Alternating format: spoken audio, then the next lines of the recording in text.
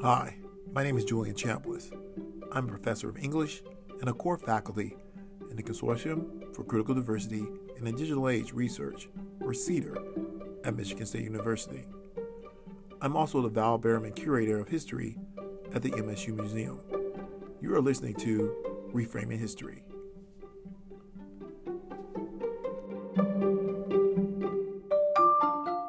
This man is an author.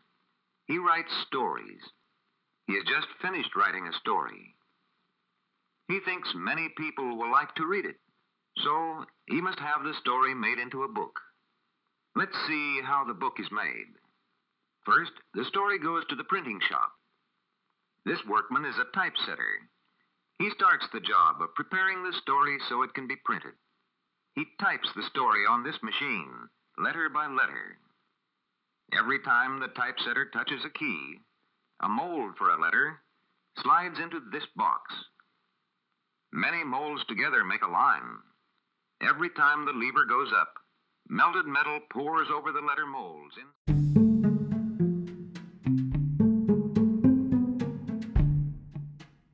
That clip from a 1947 Encyclopedia Britannica film is a great lead-in for my conversation with Dr. Mary Emma Graham.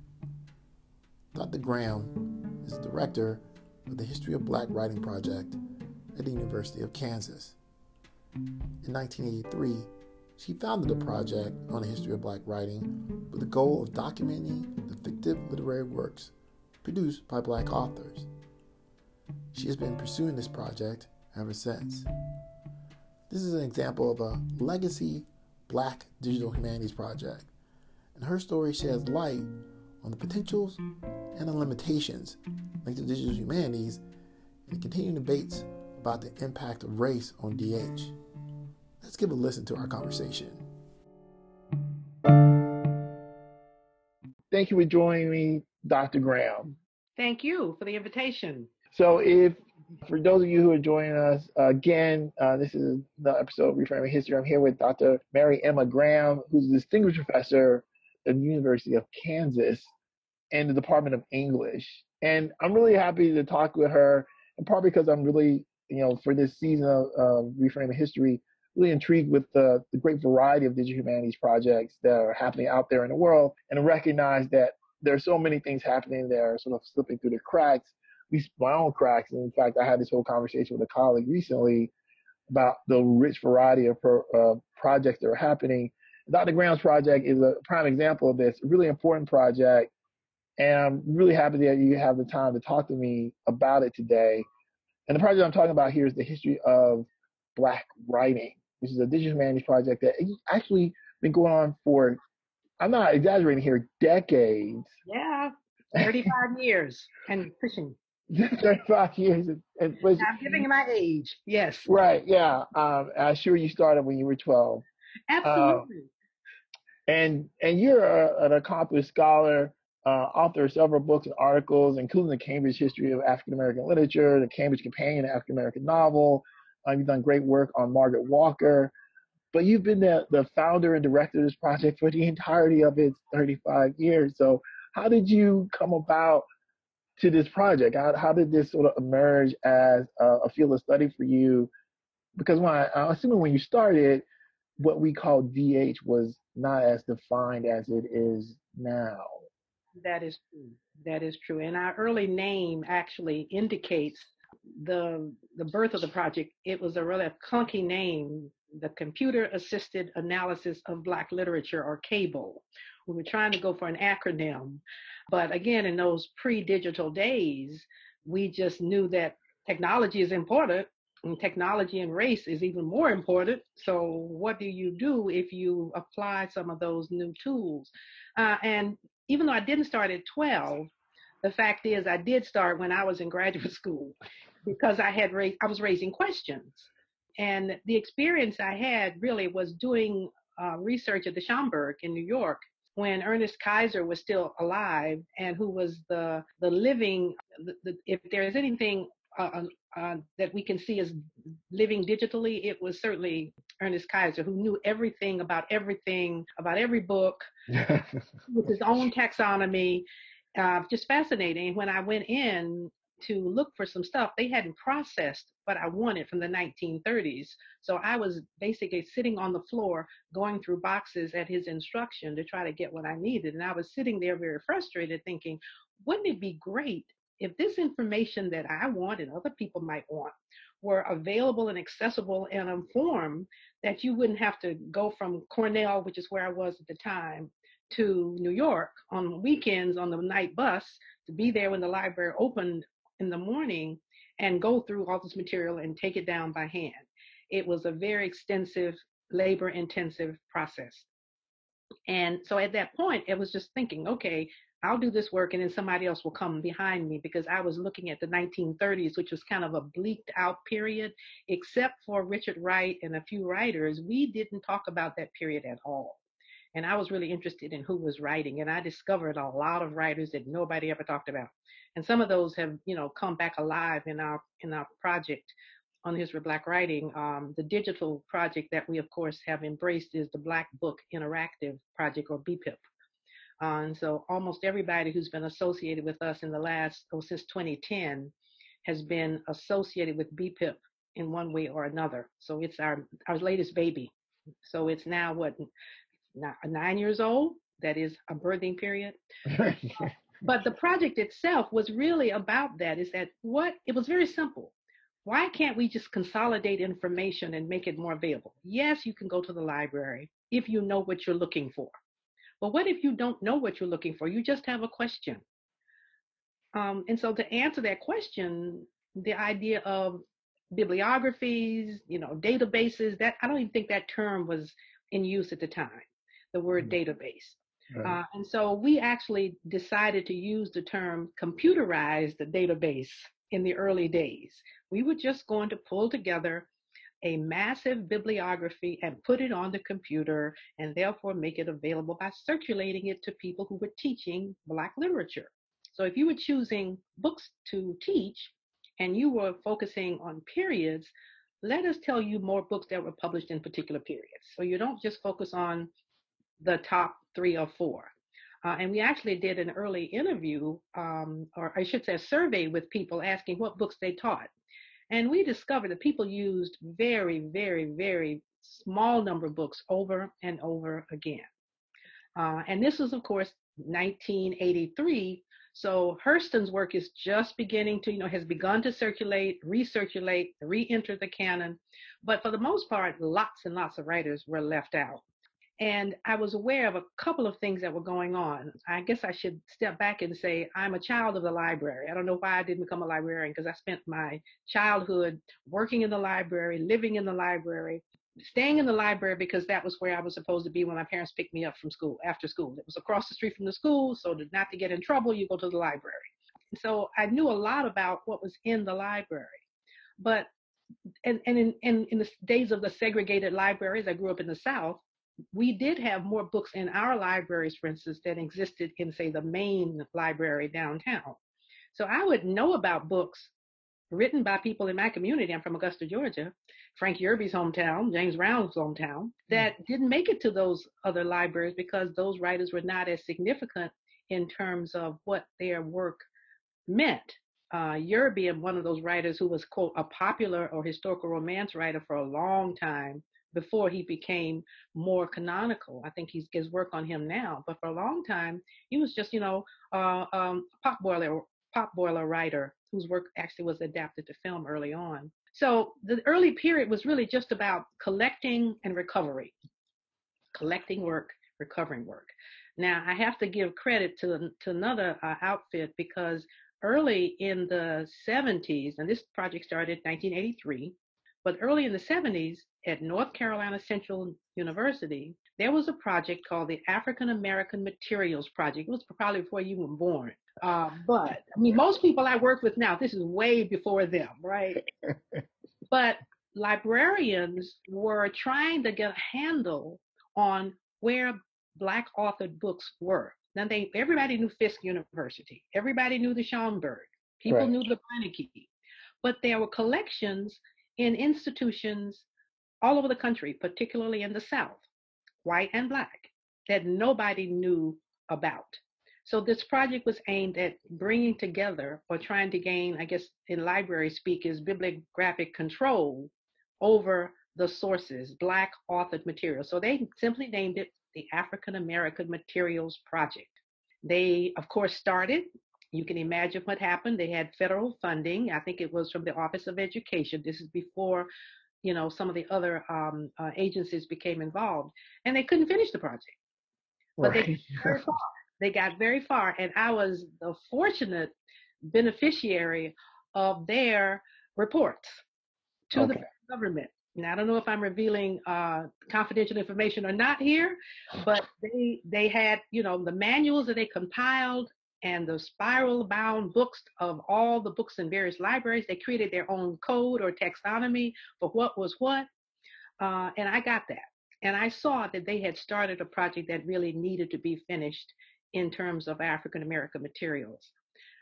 But I also did more research and found that by 1970, we had about a 600% increase in Black fiction writing, about a 600% increase. So is that in the sense of More actual writers being actual writers publishing. Now, you okay? know what happened. I can just to put this reference here 1970, who publishes their first books? Toni Cade Bambara, The Black Woman, Toni Oh, Morrison, The okay. Bluest Eye, All right. Alice Walker, Meridian. I mean, the list goes on. 1970 was a banner year, particularly for Black women writers. But lots of writing occurred. And I knew at that point I didn't have the power capacity that the African American Materials Project had, because they really were training librarians alongside building this project. It was really a massive undertaking. But I thought I would just focus on fiction because of Oh, the growth of fiction. So the project on the history of Black writing was kind of born, because that wasn't our original name, when we had to go for funding and we needed a simpler name that would identify ourselves, and we became the African American Novel Project, AANP. And that was where our first grant came from, NEH came. And it was really a pre-digital grant, because we were consolidating bibliography. We were just building a database, a computerized database with NEH funding. And right. So this is one of the things that's really interesting. As I was doing research, I found your timeline for your project, and of course, it covers a tremendous amount of funding and a tremendous amount of evolution of the project. Your project's unique, I think, in a way, in part because it kind of comes before our contemporary definitional yes, conversations about digital humanities. So yes. it makes for a really interesting question, because I always ask people this question: how do you define digital humanities? And you're really in a unique place to answer this question, because you started before the Hmm. kind of current landscape of digital humanities. So how's that sort of transformation that's happened in the last decade or so? How does that matter in part of in the narrative of the life of this multi-decade project for you? So the convergence, of course, occurs with several things. The Black Periodical Fiction Project that Henry Louis Gates was involved in around the same time. So a lot of projects converge. But what was fundamentally different, I think, for us was that we wanted to put our hands on every book we had in our computerized database. We wanted to say, we need to see this book. We need to verify, because part of the method that we developed was what we call a verification procedure. We discovered bibliographies were filled with errors in terms of what authors were there, who the authors of certain books were, white authors were included, and people. We could even find the source of errors. We could see where it was where the first error was made, and all the people subsequently published the error. So we needed to make those. We said, if we're going to do this, we got to do it right. We got to do it right. So we had a method. So we were thinking methodologically from the very beginning. How do we do this? So we collected books. We did interlibrary loan. We found collections. When we would hear about a house or a sale or a home, we would tell people, if you see any books, don't throw them away. Call us. It was really as simple as that. And we found books in attics. We recovered books. We had people driving us books and say, I hear you are looking for Black books. This is my grandfather's blah, blah, blah. So we were in the process of recovering and collecting. And it's what Kim Gallen talks about, fundamentally it's recovery work we're doing, where we were in the very beginning, recovering a history, an unknown history, an unwritten history. So that meant that for the first 3 or 4 or 5 years with that NEH funding, we were just collecting all the books. But we also said, okay, this is in the library alone. We can't keep these books. We don't own them. What are we going to do? We scanned them. We photocopied them. We didn't use the word scan. We photocopied every book. We had a CETA grant from the federal government that gave us high school students for the summer. And they were the best staff people we really ever had because they were at college. It's 15 and 16. They were on a college campus. This is University of Mississippi. And their parents were proud to have them associate with this summer program. And they helped us, what we would say today, digitize, except they didn't make them OCR, machine readable. Right. Photocopied 1,200 or more books. And we still have those physical and photocopies of those books. And so when the transition came to, okay, let's digitize these books, which means let's make them machine readable, right. so we can do the text mining and the research on the text in this database. The problem is that we were ahead at one point and then we fell behind because the technology moved ahead so rapidly. So you're right. DH entered in, and here we are still with this collection of texts, mostly unknown. These are not the famous writers. These are the most known texts that we have sitting in our offices that moved from Mississippi to Boston and ultimately to Kansas 20 years ago. So we came to Kansas with these boxes, and they were in file cabinets. So we literally had the Allied band line across the country with file cabinets of books. Now, clearly that was a very manual, labor-intensive process. Couldn't go on like that because the more books we got, we started getting, of course, physical copies because people knew who we were, and they would send us novels, first published novels, first editions, because they know we would need to have it, and we would talk about their work. If nobody else would talk about it, we would do reviews of the book. We would do collections. So we served a purpose for about 10 years that really was collecting and recovering at that level. The second stage for us was, okay, we know about these books, but nobody else does. We just have the photocopies. So we started developing our professional development programs. That's where a lot of the funding came in. NEH has funded about 14 of our teaching summer institutes. And we use these books.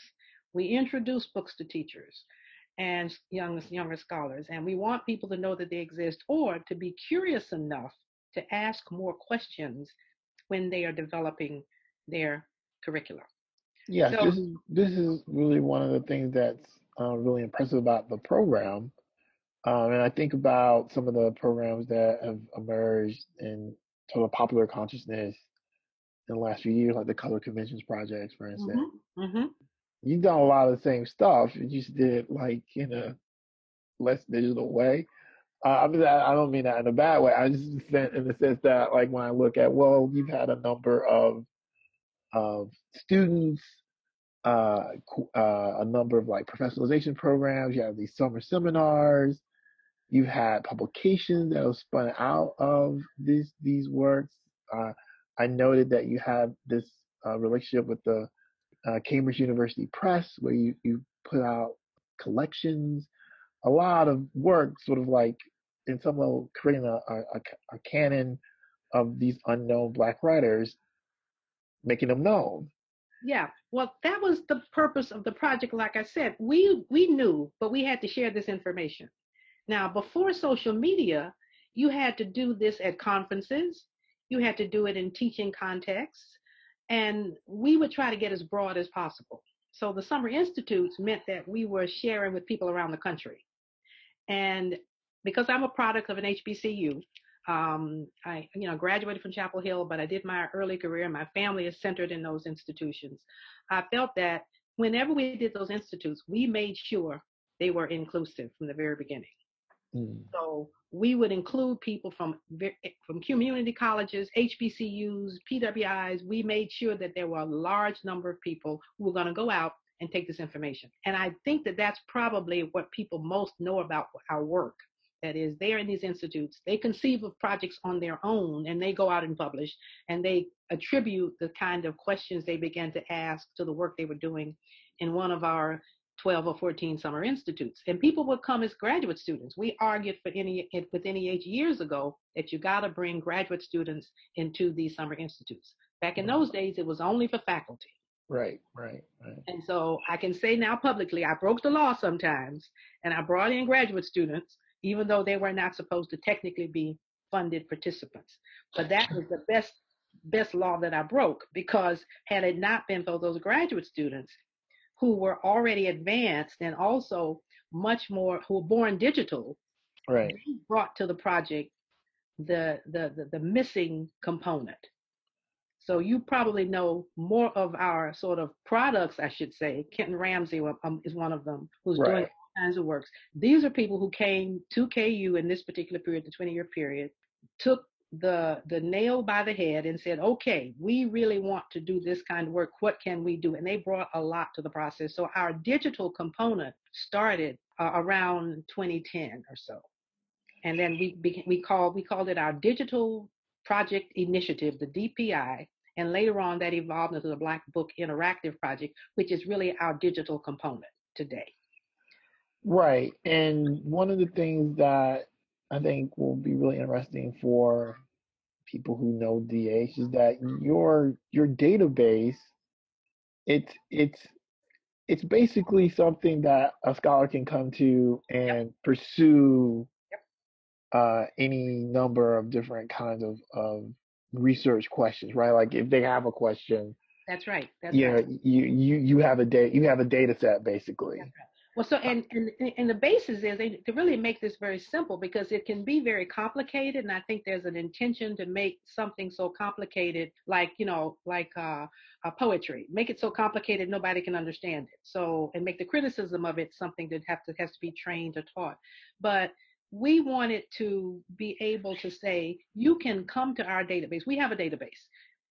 If you know novels out there that we don't have, and that is exactly what is happening right now as I speak. Mm-hmm. We have our latest, most recently funded program for BPIP is a scholars program. The Black Book Interactive Project is a database. The interface is done by our partnership with University of Chicago. So it's a philologic interface. It has our HBW corpus in it, all of our novels. So we send the novels to them. They do the digitizing, and therefore the interface is what people can access. People come up with different projects. We've got people who are interested in looking at how Afrofuturism predates the term itself. Right.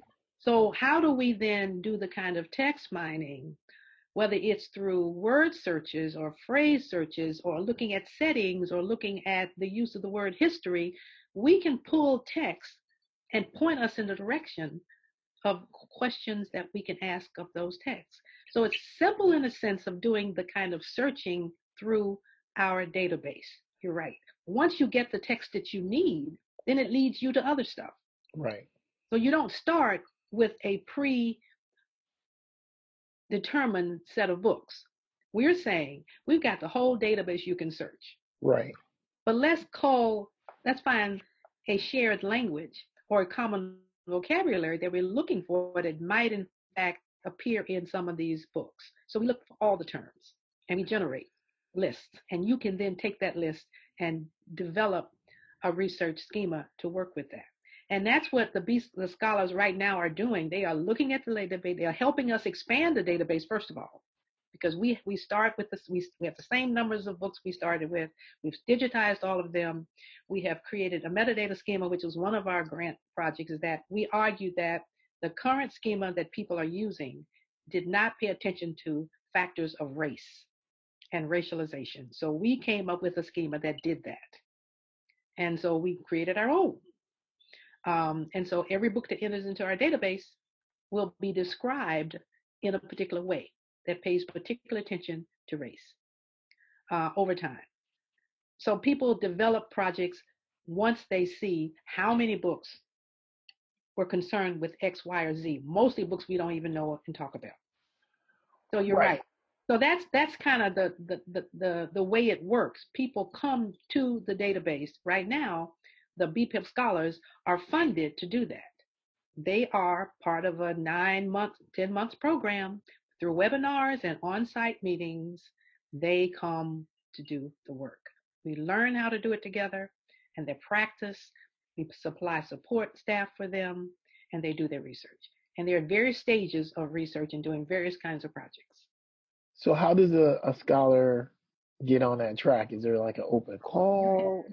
We have a website. People communicate with us directly. Okay. BPIP has its own website, and people can, communicate, reach out that way. We have our offices at the University of Kansas. We thought that the BPIP Scholars Program would be the best way to do it because then we have 14, 15 people around the country Right. who are doing things with the database. And they can therefore invite other people. So they would spread the word. Basically, we're sort of using the each one teach one model. You've got 15 people, different institutions. We encourage people to do work together. So there are teams in many of the projects. That is, two people from an institution or someone working with a similar institution nearby, and they're working on projects together. And the projects vary. Some people want to know how the idea of a diaspora operates in Black fiction. Right. So you ask questions that relate to that. Some people want to know what is the specificity of certain themes? How do we look at the thematic ideas? Because that is one way of looking at literature thematically. So you can use one real project right now is Dr. Trudia Harris is doing a new book on the theme of home in Black literature. So she wanted us to see how home figures in our database. So we were pulling all the text and we looked at way home is used, but all those words that stand for home. We always do that. So we generate it. Now, of course, she'd be writing 20 volumes if she would do a study on every book that we had. Right. We know how many books we had, but we do have a lot of books. So she can at least set up something. And in our view, she can set up something for other students to come behind her and do the additional work because they see the beginning of something very new. So I think the strength that we feel we have is that we put something out there, we get you started, and we let you see what you can create and generate on your own, and then you start your own pod. And Right. that's So what we're doing. this seems like it's a really powerful model, like the teaching model to get the information out there, and you've been I think extremely successful in maintaining sort of integrity of the project. What do you see as your biggest challenge? Very good question, because as DH becomes its own, I hate to use the word animal or monster, because it is now such a big thing in the field. The interesting thing about it is the very notion of the digital humanities seems to have taken off without giving serious thought to the term humanities or the human, being human. So we're saying is that we put the humanities back into the work that's being done. We're saying here are all these human beings whose work exists that has been excluded from the vast majority of the work that we've done. Right. So when people, like I said, Kim Gallen, argue that recovery is the central element, that is true. We still are recovering work. We're naming the unnamed. We're bringing things to the surface. And we are trying to understand, what do those traditions tell us that we don't know? And how can we say we know what the history of the human experience is without that? So Right. this is a powerful tool and process, but also a questioning of whether a field like the digital humanities can really exist without the kind of work that we're doing that's Black studies related. How? Right. And I think that's really interesting. I don't know that a lot of people understand some of the complexities around DH that sort of inflected by Black studies. Like you mentioned, Kim Gallen, who's a professor who wrote a really seminal essay about Black DH.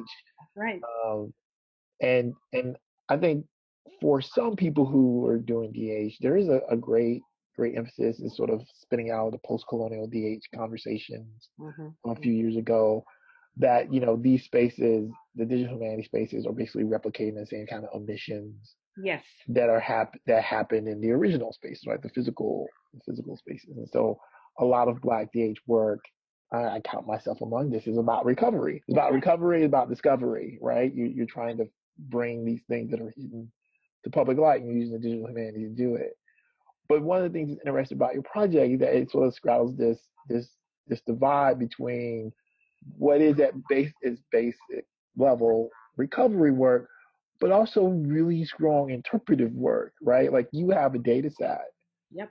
and the maintenance of that, the creation of that data set in itself is its own sort of interpretive project. Like you have to create the taxonomy, you have to create the metadata, you know, you create the ways of knowing, basically.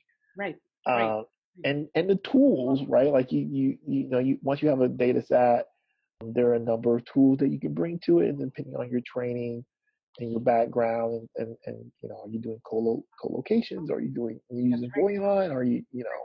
Well, the text mining part of it, you know, as I said, if you go the reverse engineering route, you got to think about, okay, what do I want to know at the end of the process? And so I think that the difficulty, and you talk about what are the problems right now, the difficulty is that there is a deep learning curve in Right. DH for people. And so I would argue that if you think about it as something foreign to you and not something that might in fact be more central to Black culture generally, that is, the use of technology is something that is not at all foreign to Black. Right. Right. Yeah. We can create out of anything. Right. Yeah. If you look at MCs, you're looking at any of the work that we do that comes through hip hop, that there are ways in which technology, or Adam Banks' book, Digital Griots, Right. those kinds of ideas of technology are not foreign to us. So we kind of demystify, I think, what DH is, the, you know, race and technology coming together, race and technology. Now, that's a big sweep here. So you get a corner of that. Which piece are you doing? I would say what we're trying to do is create a model. I'm doing fiction. Who's doing poetry? Right. Who's doing theater and drama? Who's doing um, any kind of work that has some kind of generic base to it? Who's doing the work? So you can create a data set, or even or art, visual stuff. You can create a data set with all of it because the technology does exist. And the data set simply allows you to study, to mine it. And that's not complicated. Right. So is that at some level the next stage for you? Like, is it a question of like, okay, we at some level have this sort of history of Black writing. Yep. Now we need to like start thinking about nonfiction or like poetry, or Exactly. is that your next developmental stage? Yeah. And I think because we always felt like we need to train as we go. That is, as we move to these different stages, we want everybody to be on the same page too. Right. As many people as possible. And it's intergenerational. So I would be the first to admit that my level of skill with our project is far inferior to those of my students Sure. because they are born digital. They have an immediate kind of response and an intuitiveness about it that I struggle to achieve. But we're working together. So this is always collaborative work. It takes teams of people. Right. Yeah. So, I mean, we've got teams of people. So, and that's something people have to get over too. The lone scholar doing work, all of us get credit. All of us are doing this work together. We're doing different pieces of it. We have specializations that we bring together. And we're also crossing the disciplinary boundaries. We're working with librarians. We're working with staff people. You know, at the very beginning, as I said, we weren't doing computers, but I did my work primarily with the computer engineering staff at the University of Mississippi because nobody knew what I was doing. I'm not sure I knew what I was doing. Right. But I knew there was a better way to bring information together and to organize it and make it accessible. That was just the principle I was on. But right now it is training people who can take this project and run with it and adopt the model to whatever they're interested in. But you're right, it starts with a data set. You've got to build the data set. Yeah. And it can be small, it can be large. We felt like we could be the master data set for African American fiction, the novel in particular. That's what we started with, we're still with. Anybody wants to know what has been published, we should, it'll never be complete. It will live long past me. I know this, or you for that matter. Right. Yeah. Yeah. But we are talking about succession. We have to Right. talk about that. Right. Who will keep adding to this database? Right now, it's the only one out there like this. It's the only one. Right. Yeah. I was struck by that. Like, oh, if you think about it, where would you find? Yeah. You can't find it anywhere else. So I mean, people, not even a Library of Congress. Well, no, you can't. no, yeah, I don't think Yeah, Library. we know where stuff is, which is one of the first things we did. There's a consolidation of where stuff exists, but we thought it needed to also exist, be available to people. So people bringing us, and that's what I'm saying. When you come to this project, my view is that you also become part of it and you own it. So I may have founded it in 1983, but the people who work with us also own this project. Many of them bring titles that are added to the database. So people have work invested in here, and it belongs to them as much as it belongs to me. So it is, in that sense, it's a public space. You could look at this idea of DH as being a public space where people can enter and have certain kinds of conversations that are not being held anywhere else. So I think that our ownership over this, in a sense, is probably much more powerful than we realize, way beyond the debates that other people are having. I was asked for a quote for a newspaper article recently, and it was saying, well, there's a lot of controversy over DH about what it doesn't do, blah blah blah blah. I said, my question is, what has it not done? Right. And we know what it has not done because the exclusionary practices, as you say, have continued, and there is a hierarchy in the digital humanities arena. And the work that we do is, if you just use, Amy Earhart's term, the DIY, the do-it-yourself project, we are an original do-it-yourself project, right? Right. Do-it-yourselfers don't get very far. Right. They drop off the radar, the URL disappears. Right, yeah. There's no infrastructure. There's no. Right. So what do you do? And then if you talk about Black collections at HBCUs, under-resourced, underfunded, closing by the day, then what's going on? So we have a lot of work to do in terms of making sure things come into the digital domain so that they can be preserved. So it's also cultural preservation. Right. It's that as well. So the recovery is one thing, the discovery is one thing, but the preservation is another. So there are technical questions we have to ask, which is why we need the people who talk about what technologies are going to remain, which is going to be fleeting, what are we doing, is it going to be available in the next 10 years? We have those kinds of critical questions. But the bigger questions are really the exclusionary practices that continue and the hierarchy. And hierarchies drive funding. Right. I know I'm fairly lucky because I've been, pushing that door as much as I could, but I don't get nowhere near the kind of funding that's available for DH. I mean, a lot of money has been going into this arena. Right. Yeah. And I'm saying we are doing I think we're doing the groundwork. We're doing the groundwork that's pushing the field itself to be more humane and human, to live up to your reputation. It's not just quantifying. Now, I can also say that there is a question of how technology has disadvantaged Black people. We know this is also the case. So I don't know, you may not remember the Cliometrics. Do you remember that era? I do remember that. Yeah. That did not serve to our advantage. That was not helpful. Yeah. That's right. Cliometricians were arguing, well, actually the number's not as big as we thought. Whatever. Yeah. The numbers say the calories for a slave were. That's right. Yeah. So you do have times when you have to question what that was about. And part of that is who's at the table when these decisions are being made. And I think that's the argument for a lot of people in DH now. When you're talking about these projects and shaping and defining, and as they say, the knowledge production and creation that you're doing, who's at the table? Right. Yeah. Who's part of the conversation? If you're not part of the conversation, you very likely will be left out. Yeah. What are the questions that are being formulated at that table also really important. Right. And so you change the nature of the questions. You change the spaces in which the questions are being had or asked, and you force to the table questions that people would prefer to keep hidden.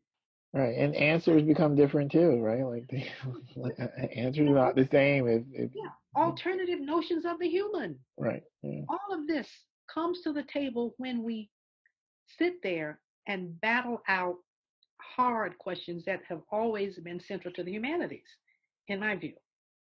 So I think it's correctly named, that is digital humanities, but it hasn't lived up to the human part.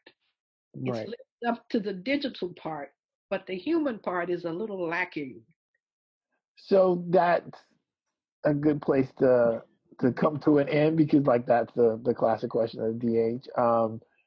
I know that you guys have a great website. So if you want to find you online, it's hvw.ku.edu. Yeah, that's right. If people want to reach out to you, can they reach you through your website? Yes, you can. And you can reach us through that website, or mgraham@ku.edu, and I could redirect you, because one of the advantages of the BPIP team that's working on this, that is the staff right now, is that we have a team of advisors who can Right. literally help people do the work they wanted to do. And Okay. we're right now with our BPIP scholars, our first class of scholars, but our hope is that we will secure additional funding to have ongoing classes of BPIP scholars. So more scholars coming in to do more work and to be able to expand the database, but also to develop their own models across the board. So yes, And those are the ways. and for the project on the history of Black writing, are you guys going to be at any conferences coming up or Yep, yep. anything? We've been conference hopping most of the spring, because the work is moving rapidly. Once we got the second round of funding, we are going to probably be at the African American Museums Conference in August. The grant that, I don't want to jinx this, but the grant that we wrote for our summer institute will have a presence at the Zora Festival 2021, because the people who are coming to that will have developed some projects that we want to share. And we're doing a big conference, and we've chosen to have our on-site sessions at the College Language Association. College Language Association. So Right. Yes. Yeah. this past April, our BPIP scholars met on a Saturday. They had a full day meeting, and we're going to do that again next April in Memphis, Tennessee. And And that's so Memphis, Tennessee. Memphis, April Tennessee. Okay. 1st through 4th, April, Memphis, Tennessee, which is CLA's meeting, and we will be meeting in conjunction with them and have sessions. People can come in and just out of curiosity, they'll see some of the work being presented, because the scholars that are with us now will be making their presentations at that time. And the CLA Journal is also where some of the publications for some of the scholars have appeared, right? Actually the only, I know, dedicated journal or special issue to Black DH was done by CLA, and the editor was Howard Ramsey. Right. The only one that I've seen that's been focused on what we would call Black DH. And so we may be running behind, but I think we have the structure to really build and make a major contribution. And so I hope that people see this as not something that is too foreign, too strange, too unusual, but something that they probably are already ready to do without realizing it. Well, I think one of the things about this project is that now, as people learn more about it, that the opportunity to come work with your data set, Yep. It's a tremendous opportunity because you have the questions. Having the data set, making the data set is often like one of the hardest things about DH work. Yeah. Right? Yeah. Make a data set. It's So labor intensive, but I think we can also help people formulate questions. If you just sort of say, I'm curious about blah, blah, blah, we can help you refine those questions that would allow you to get what you need from the corpus. When you go and insert some words and phrases into the corpus, the interface, the philologic interface it's called, then you will generate text that will help you. Now you can't, it's not an excuse for having to do hard work now. Let me make sure that's clear to people. no, but I think for people who are interested in DH, that understanding of you have a ready-made corpus here with a taxonomy, and that there's a way you can Yeah. shape some research questions and start pulling out some results, and Yeah. that really opens the door to a lot of different things. I mean, there's a couple of ideas I'll probably want to contact you about myself. Okay. Well, Um, we're here. We're here. but I want to, like I say, I always try to keep these things under an hour. So I really appreciate you taking the time to tell us about this great project. I really do appreciate that. You've done a Thank you. lot. Thank you for the invitation, as I said, and I'm looking forward to meeting more people and hopefully asking more questions collectively that can push this field forward to our advantage.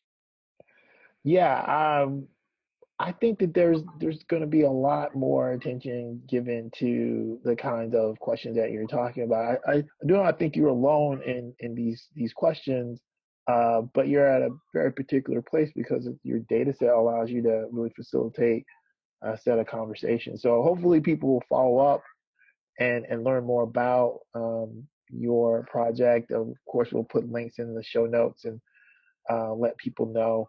But again, thanks for taking the time, Dr. Graham, and thank all of you for listening to Reframing History. Always, you can follow us on Apple and subscribe to the podcast and like us, and stay tuned for the next episode. So thanks a Well, lot. thank you. We will also link to our website as well.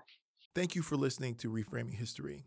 This is an Anchor podcast that you can subscribe to on iTunes, Stitcher, or wherever you find your podcasts. Please join us again for our next episode.